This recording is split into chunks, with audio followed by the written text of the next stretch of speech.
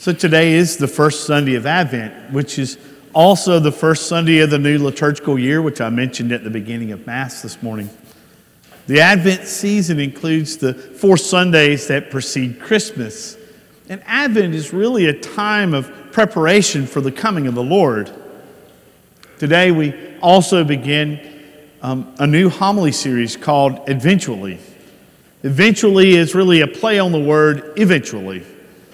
We call it eventually because during this Advent season, we really want to grow in our relationship with Jesus and others so that we might eventually have really the best Christmas ever. Maybe we call it that because kids wonder, is Christmas ever going to come? Today's gospel is taken from the last chapter of the Gospel of Luke before the Passion narrative in which Jesus is teaching in the temple. We hear Jesus speak to his disciples about the need for vigilance and prayer as they wait for the coming of the Son of Man in glory. The Son of Man, of course, is a reference to Jesus himself. And so this passage marks the conclusion of a lengthy dialogue in which Jesus predicts the destruction of the temple in Jerusalem, warns about the persecution and tribulations to follow, and identifies the signs that will signal the coming of the Son of Man in glory. So in this day, the people in Jesus' time may at this point have felt forgotten. They were being occupied by the Romans who were taxing the Jews heavily and confiscating all that they owned. It would have been easy to be a Jew in that day and to feel lost, forgotten, to believe that the Messiah would never come to set them free, just as the Old Testament had promised, to feel unloved, unknown, and unseen. Maybe it's the way that many of us feel in our day. I know that it becomes a problem. Maybe you feel that way today. As we go through life, we learn various ways of communicating and getting the attention of others. As a baby, we cry when we need something.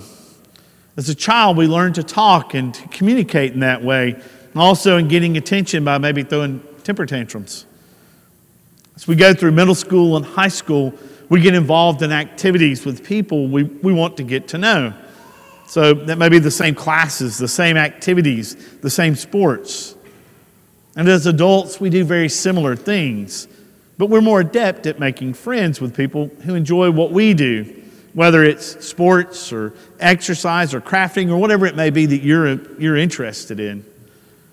And if we reflect on our need for communication and our desire for attention, it can point to a deeper desire that we have, a desire for connection with other people, a desire to be recognized by those around us, a desire to be valued, and ultimately, a more fundamental desire and longing for love.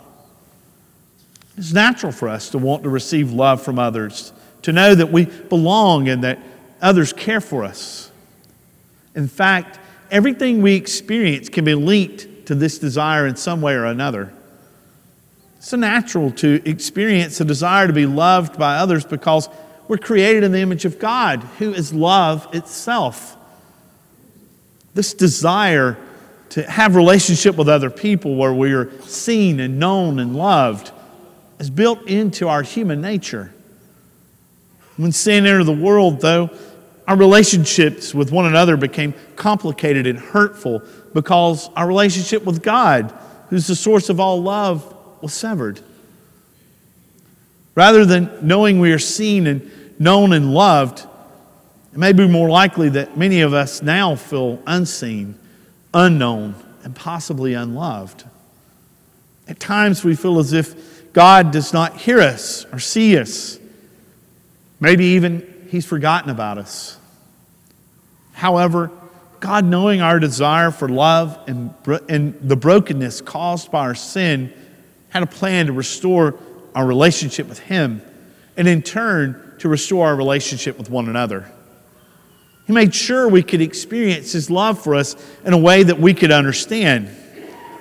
Jesus became one of us so we can experience perfect divine love in a human way. Everything Jesus did, the way he spoke, the people he went to, the work he did, the suffering he experienced, made God's love tangible for us. Jesus sees us, knows us, and loves us. And sometimes that's the hardest thing to believe and to understand. But Jesus gave his life to redeem all of humanity, even those of us, me and you, who were not living in that time when Jesus lived. Jesus does not see, know, and love us collectively, though, just as a group or a body of people.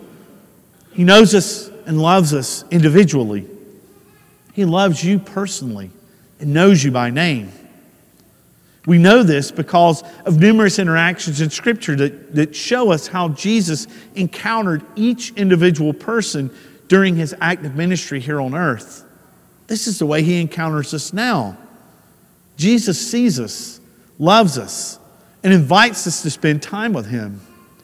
And just like those he encountered in Scripture, we don't have to do anything to earn this. I mean, we don't have to be perfect to be loved by Jesus. After all, we cannot earn Jesus' love. It's something that's freely given to us. And he meets us where we are. He sees our strengths and weaknesses, what makes us laugh and what hurts us. He knows all of our desires, dreams, hopes, and disappointments.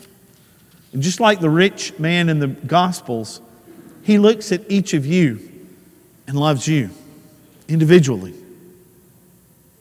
We experience Jesus' love in many different ways. We can experience it in the sacraments and through prayer with God. We can experience it as we learn more about God and grow to know him better. We can experience it in our relationships with one another. It's one of the reasons we gather here. And we can also experience it in the messiness of our lives when we make mistakes, receive forgiveness, and are given opportunities to grow. All of this happens in the context of an invitation that Jesus extends to each of us, to each of you. Jesus invites each of us to eternal happiness with God through a life of holiness. And this happiness happens, what we will experience in eternity with God, when sin no longer wounds our ability to love and be loved by God and one another. We're more able to live out our vocation, which is a Latin word that means to call or calling. Broadly speaking, vocation is a call from God. More often than not, we use the word vocation to refer to traditionally recognized states in life, such as marriage or religious life or the priesthood and the diaconate. In secular circles, we use vocation to talk about particular jobs people have, such as being a mechanic or an educator, doctor, professional athlete.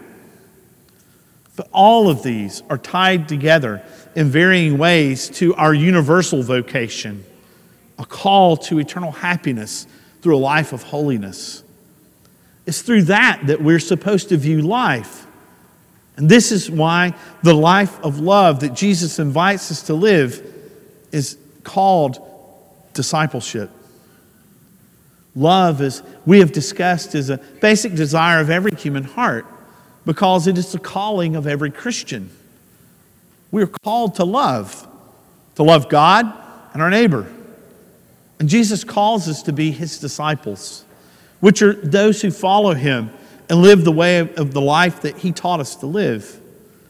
So Jesus teaches us that living a life of love is not just about being seen, known, and loved, but also about seeing and knowing and loving others. Discipleship is an advanced course in what love really is. Being a disciple is living life in a supernatural way that is made possible to us through the grace of God.